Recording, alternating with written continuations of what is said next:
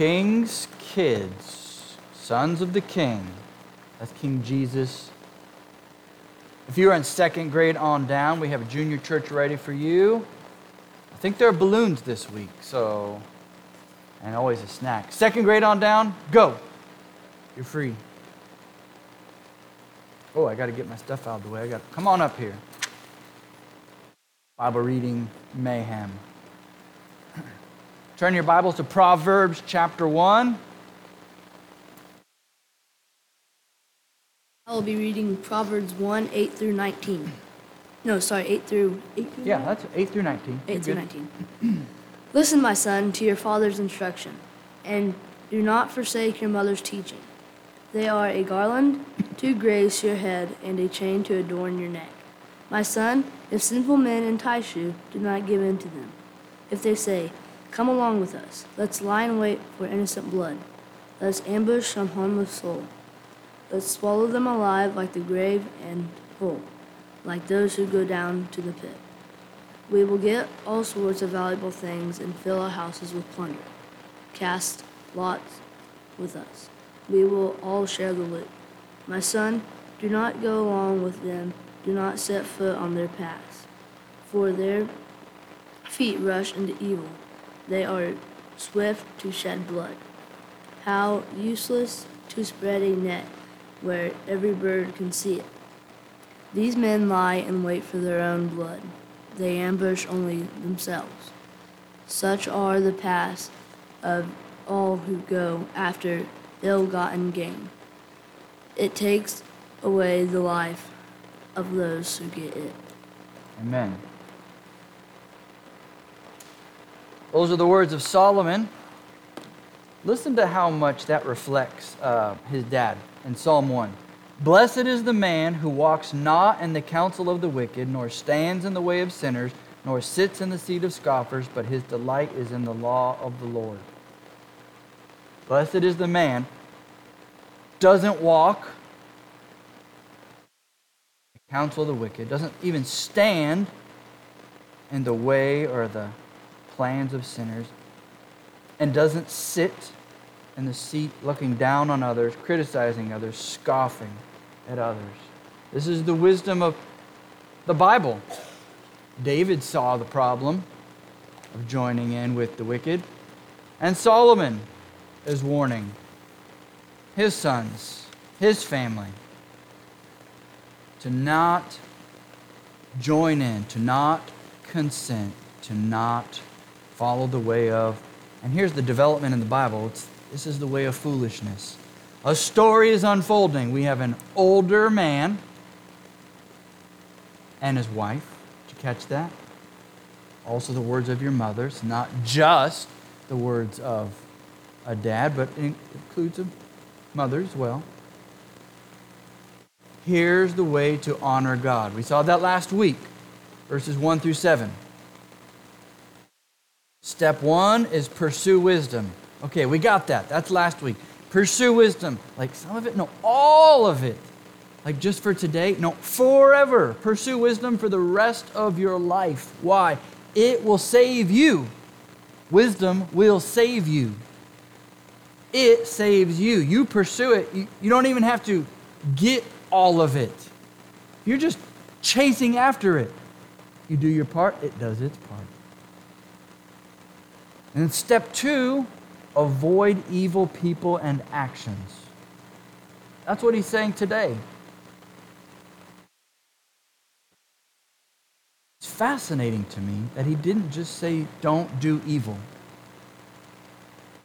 The first place Solomon goes with his warnings, last week was an encouragement, this week's a warning. Step 1, pursue wisdom, do your part. Step 2, avoid evil people. Don't join up with them. It's the group project of doom. We all are going to sin anyway, but man, when you join hands with other people, it can get out of control in a hurry. You think one dumb person's bad? You start adding them up together. That's the way we are, right? When we pool our ignorance, We get bolder. Well, we can't all be wrong. Hello. Get 3 mechanics in the room. You're going to get 3 different opinions on how to do something. And if they agree, it's probably the wrong opinion. You get 3 cooks looking at the same recipe. Start doubting the way they do things. And then you want to, you kind of want to be gracious. You want to give in to other people, and there it goes. And then there's some of you that are like, nah, this is my way or the highway, chump. Careful, because people are following you. You're not just being bold on your own. You're the leader of that pack of ignorance sometimes. And you step in it, and everybody else steps in it right after you because they're afraid to step out of line. Like, all of our personalities fit into this warning some way, somehow. Avoid evil people and actions. So, this passage today is a contrast with the godly wisdom of last week. Now, you can follow the way of wisdom. He also frames it with this word, greed. You can follow the way of wisdom, 1 through 7, or you can let greed control you. It's not just that you are being greedy. It's really a reflection back to Genesis chapter 4, when God warned Cain, Cain, I've told you what is right. Sin is at the door, crouching, and it is ready to master you unless you master it. Sin is always waiting for you to give consent, and then it takes control. Then it rules and ruins your life. That's what Solomon has learned here. Don't consent with them. Don't go with them. Don't stand with them. Don't go in the way. And remember, next slide, this is royal advice. This is from a king to his son, right? It's, okay, I'm the son of David. David's got all these promises. I'm Solomon. A lot of kings are going to come from our family line. But an eternal king is coming. And while we wait, how are we going to live this life? This is royal advice. At which point you might kind of check out. You're like, well, I'm not a king. You're rich. I don't have that much to handle and to be responsible for it. Surely it can't be that important. Careful there. You are rich. You do rule and influence a lot. Pushing back. I can see it in your look like, you got a couple of these. The average human on planet Earth lives on $2 a day. Average American household earns $164 a day. That's only $60,000 a year. You're like, well, it's 2 people. If both husband and wife are working, that's only $30,000. That's not that hard to get. That's the average. Some more, some less, but just at $164 a day, you're 80 times richer than the average human on planet Earth. We are filthy rich and privileged. We are. We have a lot of things going for us in our country, in our economy, even if it's not where we want it to be. See, greed looks at what other people have. They're richer, they have more, and I want it. Grateful looks at the people who have less and says, God, thank you for what I have. This whole book is a study in contrasts. You may not be Solomon,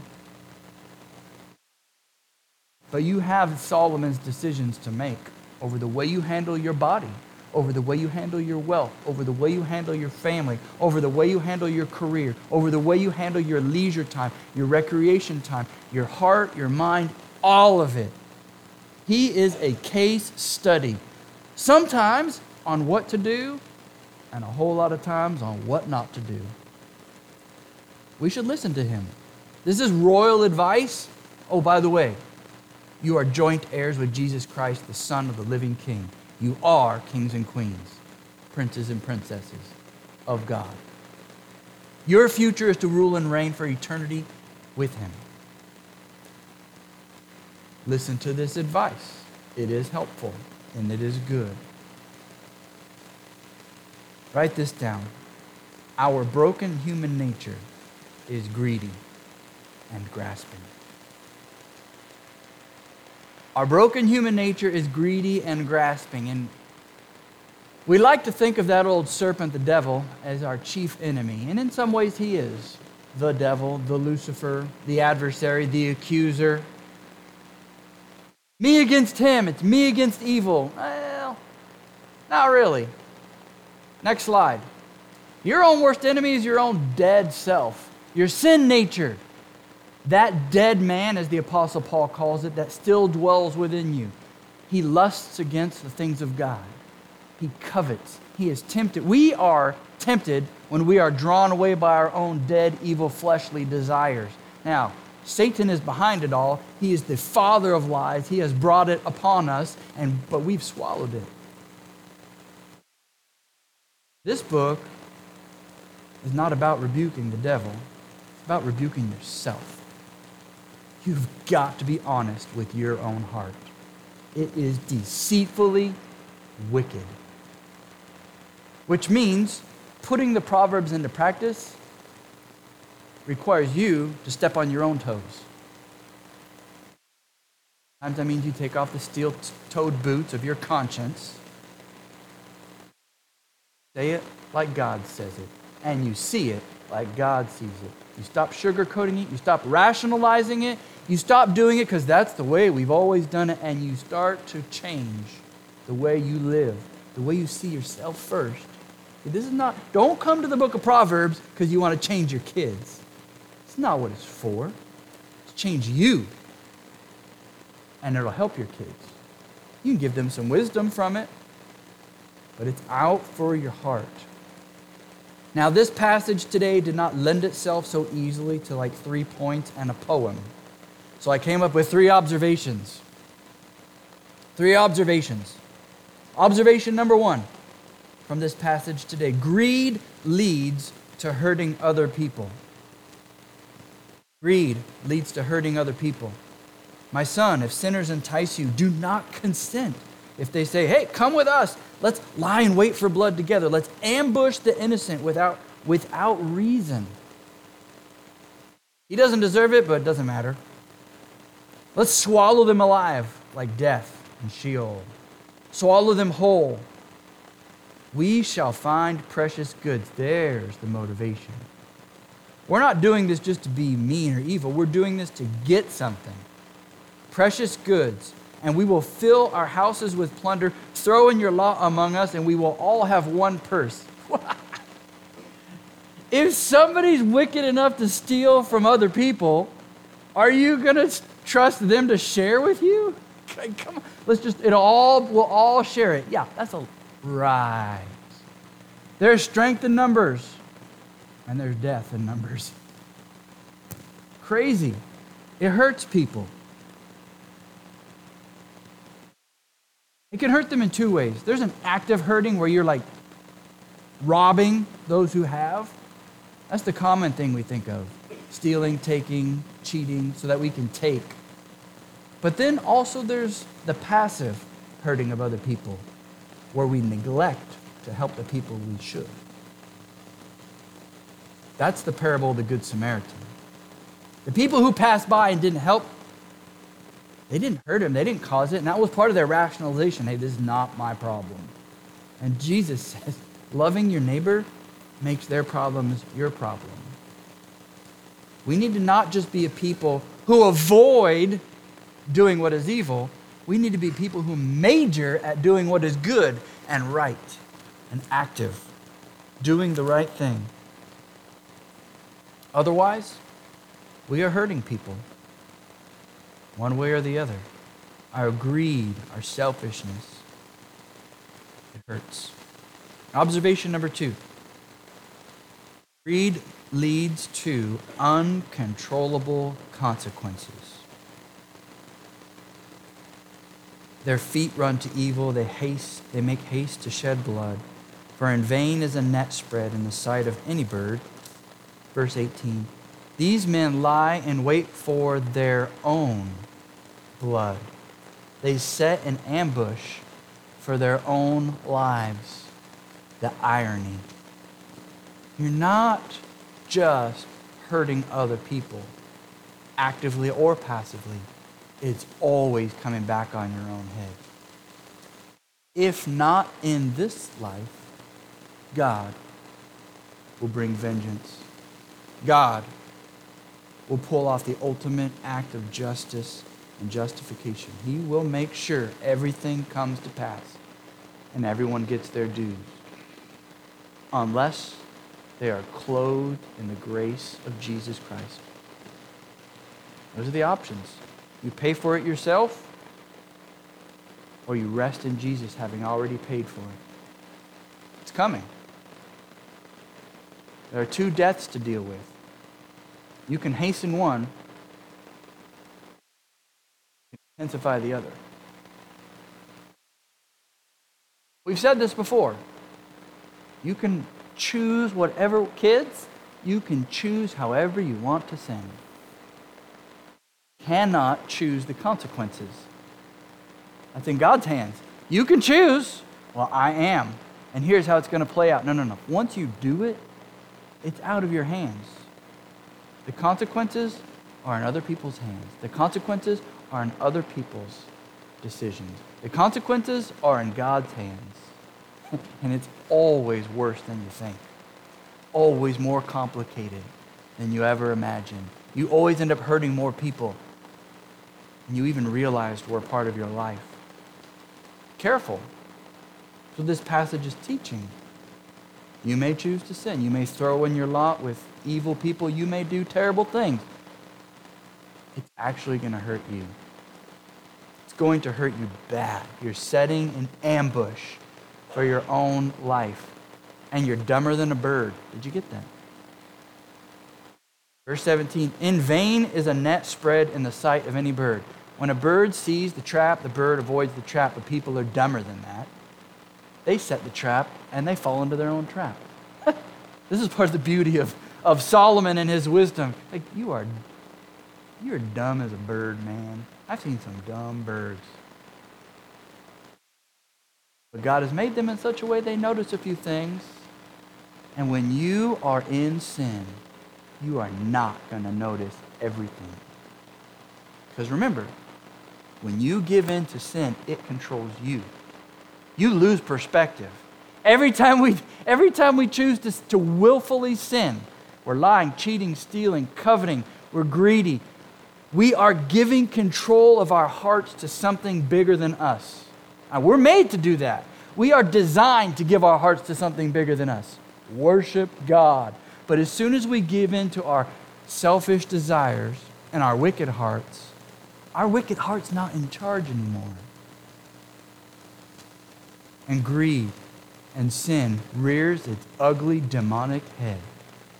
And it is now motivating you, controlling you, puppeting you, and you don't even know it. Why do I do the same things over and over again? Because you give in to the same things over and over again.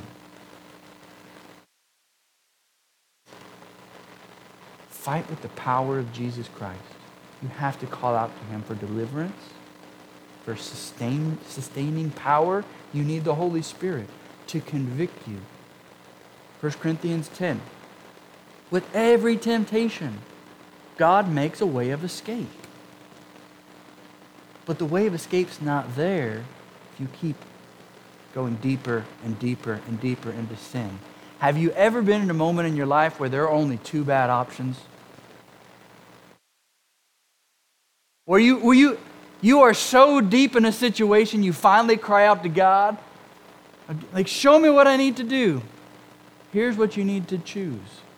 Bad or badderer. You're like, that doesn't even make sense. You don't make sense. If you'll think about it and you'll pray about it and you'll rewind the story of your own life, you'll get to a point where you weren't in that mess. And you start to remember, oh, I did that. Then I thought that. Then I thought that. Then I did this. And then I did this. And they did this. And I gave up to that. And you're in a point of no return. Happens a lot in dating. You don't wait till the windows are steamy and you're parked in the middle of nowhere to say no. It's too late. You have parked yourself at a place of no return. The no comes before you even get suited up for the date. The battle's here, my friends. The battle is here. We make those decisions before we get in that situation. That's where God gives you the victory. He shows you what is right. He protects you from what is wrong. And if you walk the path of sinners, you're going to sin. And it's going to hurt. Observation number 3. The American dream will kill you. I grew up in Southern California, Huntington Beach, Orange County, close to the ocean, which means the price of real estate was stupid. Stupid. And as my family wanted to buy homes and raise their kids, I'm the oldest grandchild in my family. So I got the first front row seat to this production. In order to be able to afford a house, people had to move further and further inland. And it's not uncommon for people to commute 2 or 3 hours one way to their jobs. That's not uncommon. That's why we have gridlock. That's why they're constantly upgrading the freeways and instituting tolls and toll roads. Some of those toll roads are $20 for a 3-mile stretch. People pay it, and the toll lane is backed up. Ching. California is rich. Yeah, they just don't know how to spend it. So I saw this. People would move farther and farther away. What happens when you spend 2, 4, or 6 hours on the road every day? So your personal health problems. You have to cut the time out of your life somehow, and it's usually you're cutting out exercise, you're cutting out eating properly. What else gets cut out of your life? Time with your kids. Well, I'm doing this for them. Your kids could care less. You live in an apartment and you spend time with them. That's what they're going to remember. Not a 3-bedroom, 3-bathroom house with a green yard, 2, 3-car garage. That's not what your kids want. And so I saw this phenomenon of the American dream killing my own family. Willing to go to every extreme to provide, it's greed, my friends. Not being content with the little we have. Not being content with what you have. And thinking more is better. And all of us are guilty of this. We're always thinking of something better. More education.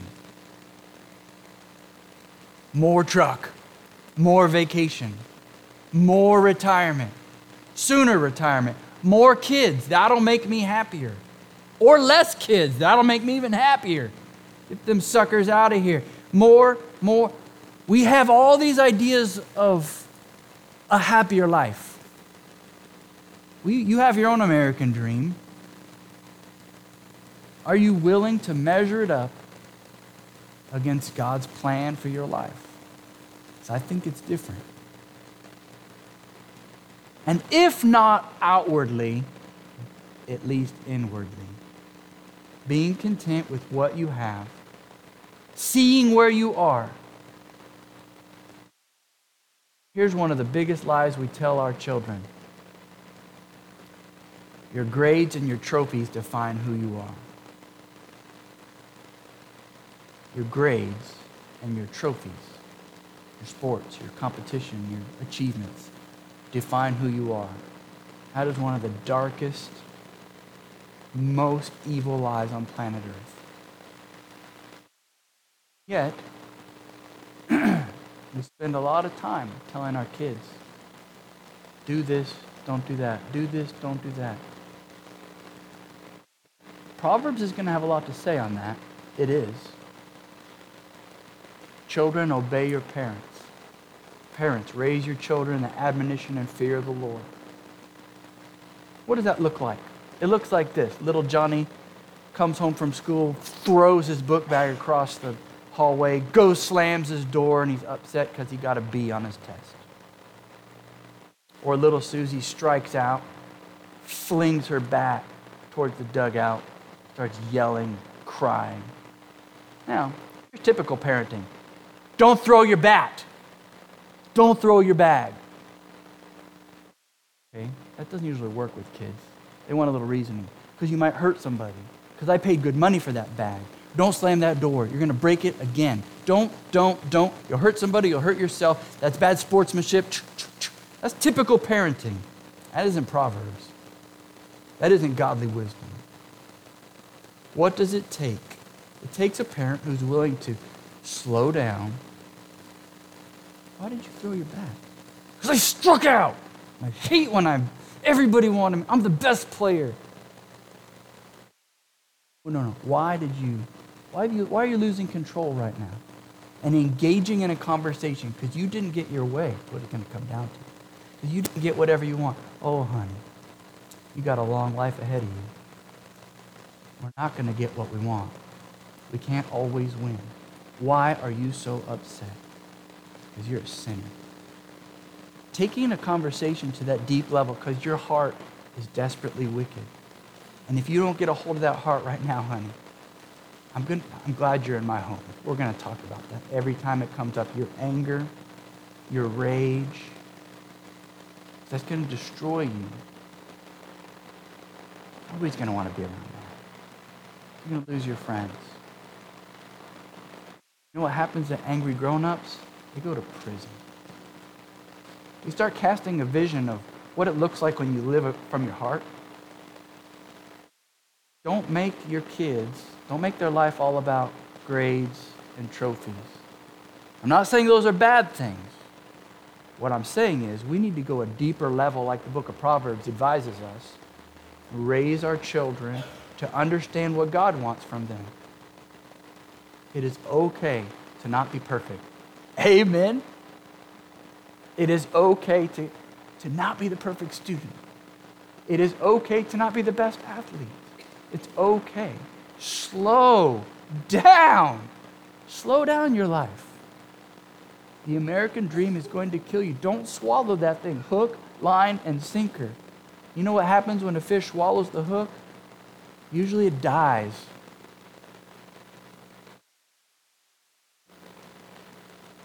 Be careful what dream you swallow, what dream you let your kids swallow. Watch it.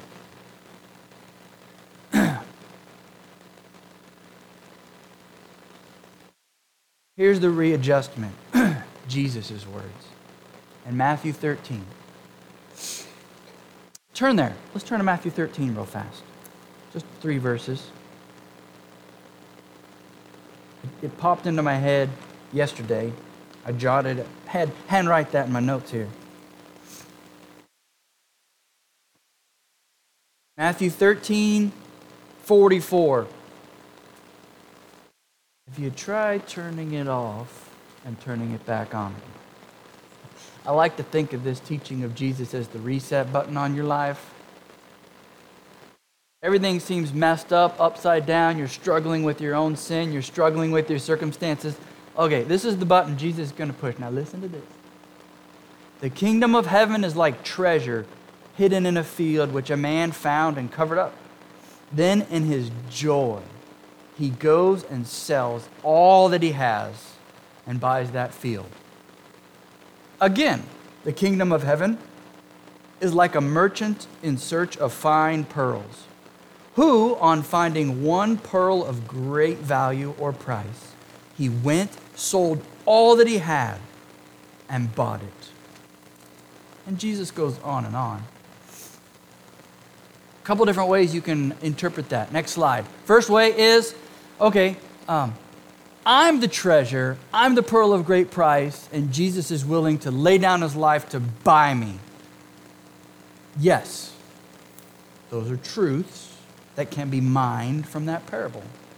The field is the world, we are the treasure, Jesus is the merchant, he gives up everything to purchase all of us, or other way around. Here's another valid interpretation. Next slide. Jesus is a treasure, and he's worth me giving up everything for. I give up my greed. I give up my dreams. I'm willing to abandon everything for him. But which is it? It's both. Last slide. It's both. We only love him because he first loved us. For God so loved the world that he gave. Why? So that we would then in turn love the Lord our God with all of our heart. That's the fullness of the gospel. It's not just one way. Well, God did it and I can do whatever I want. Nope. I found God. I didn't know he was lost. He found you. He saved you. The book of Proverbs is how to respond appropriately. Jesus' teaching is about the value of God's love. Whichever way you look at it, treasuring something more than everything else in life. Jesus needs to be our greatest treasure. Write that down. And this is the point of Proverbs.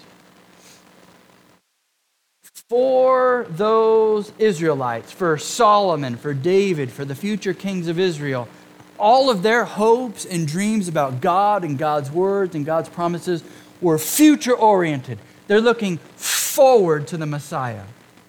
They're looking forward to the Messiah. Their hopes, their dreams are in the future. They're living for that hope. It's the future work of the Messiah. The Messiah encapsulates all of God's promises.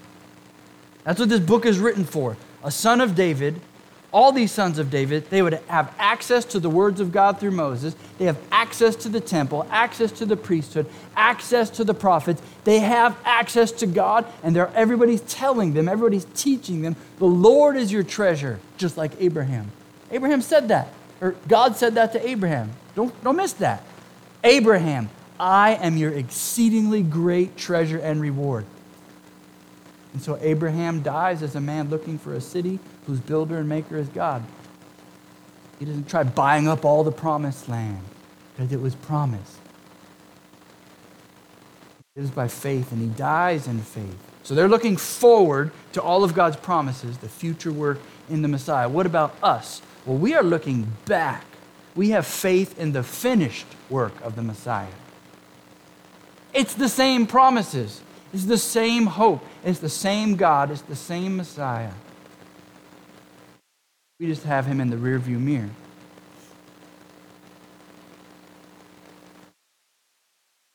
Make sure your faith is in Jesus.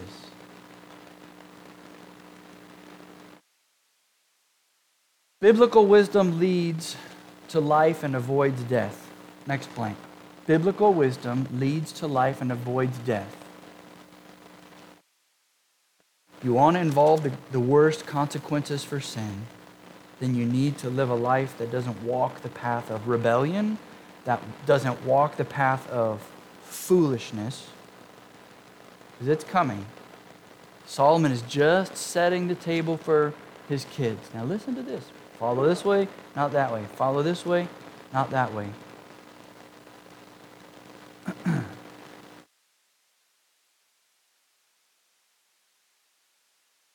Last four blanks. Machine gun. Proverbs. Proverbs is going to be a mix of instructions and warnings. Do this, don't do this. This is a good idea, this is a bad idea. This is the way of life, this is the way of death. This is the way of encouragement, this is the way of depression. This is the way of family, this is the way of loneliness. It's gonna offer a lot of contrast. Here's another contrast. Proverbs is a mix of intellect and emotions. It's going to be addressing your heart sometimes. It's going to be addressing your mind sometimes. I think a lot of guys gravitate towards the book of Proverbs because it seems like it's such practical wisdom. In some ways, it really is. It's really practical. It doesn't mean it's always black and white, because it's situational as well. It's situational reasoning. Remember that? We're going to have to learn how to take these truths that are couched or written thousands of years ago in that culture, in that language, extract the truth and painfully fit it into my heart. And if it doesn't fit my heart's what needs to be trimmed, not the truth. I'm the one who needs to change. The hole is too small. The hole is the wrong shape. I need to adjust myself to God's word, not keep, well, that fits for you, but not for me. It fits for all of us at different stages and different places of our lives. And we have to be willing to look for where it fits and adjust accordingly. It's a mix. It's going to address your heart. It's going to address your mind. It also is guarding your inner and outer life. You can literally make a list of all the Proverbs and then start checking them off as you do them and still be a jerk, still be a loser, and still be a fool. That's not what this is about. We're not creating a checklist. We're creating a heart monitor. Checking our highs and our lows and trying to always get back to normal. Smoothing out our lives. It's guarding our inner lives and our outer lives. And last word of encouragement about the book of Proverbs. Proverbs seek to influence behavior by transforming our motivations.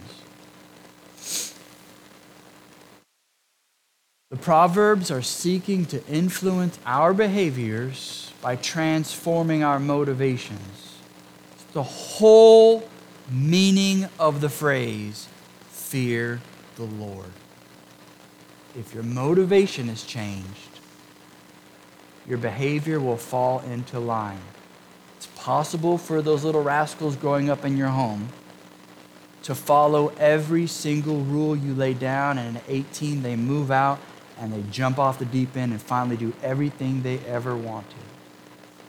That's their choice, that's their decision. So we should not parent them in such a way that we tell them, okay, you're a good kid if you do this, this, and this, and make this little box. Let the box be God's word. It's a lot bigger.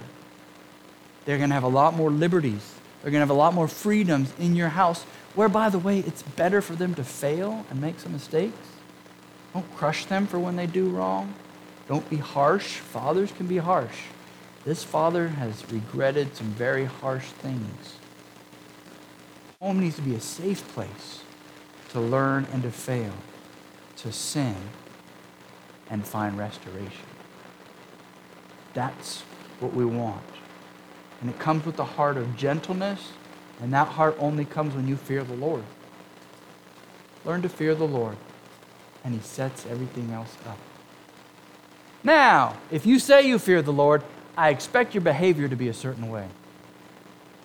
I expect you to act like you fear the Lord. Not just say it, live it. And here we are. What makes a good Baptist? Don't. Don't.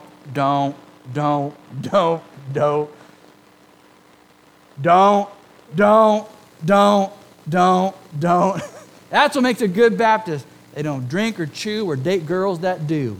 You're safe. That's a little hard in the South, but it happens. You can find one or two. No. Let's transform our motivations. What does it mean to be a follower of Jesus? I am learning to love the Lord my God with all my heart, with all my soul, with all my mind, with all my strength, and love my neighbor as Christ has loved me. Stand with me. Let's pray for that.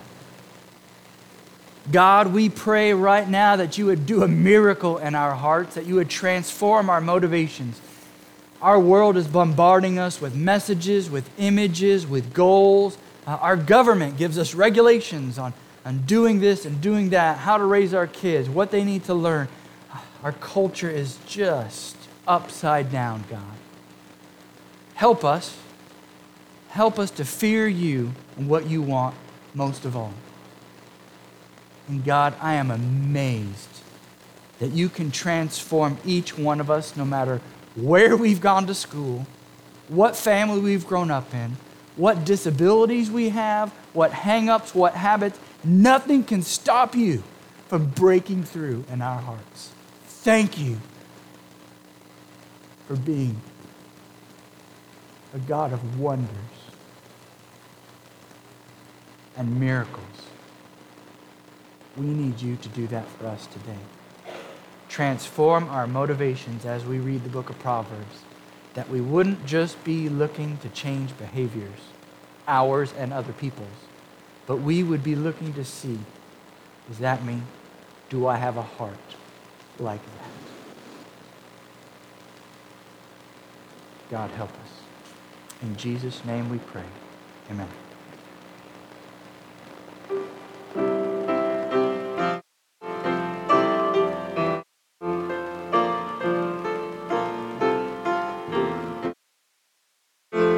Blessed be the tie that binds our hearts in Christian love, the fellowship of kindred minds is like to that above. Before our Father's throne, we pour our ardent,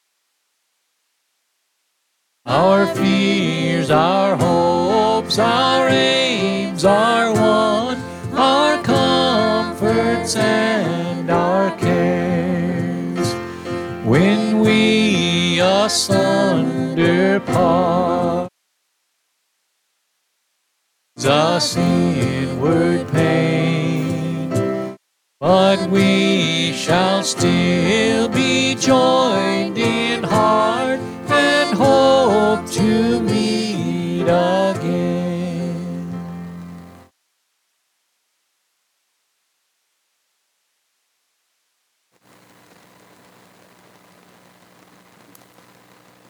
I just got in on the tail end of that, but I got in on what I needed to hear. Thankful for God's truth in this place. We get to come and hear it.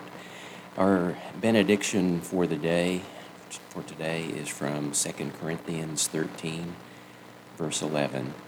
Finally, brethren, rejoice. Be made complete. Be comforted. Be like-minded. Live in peace.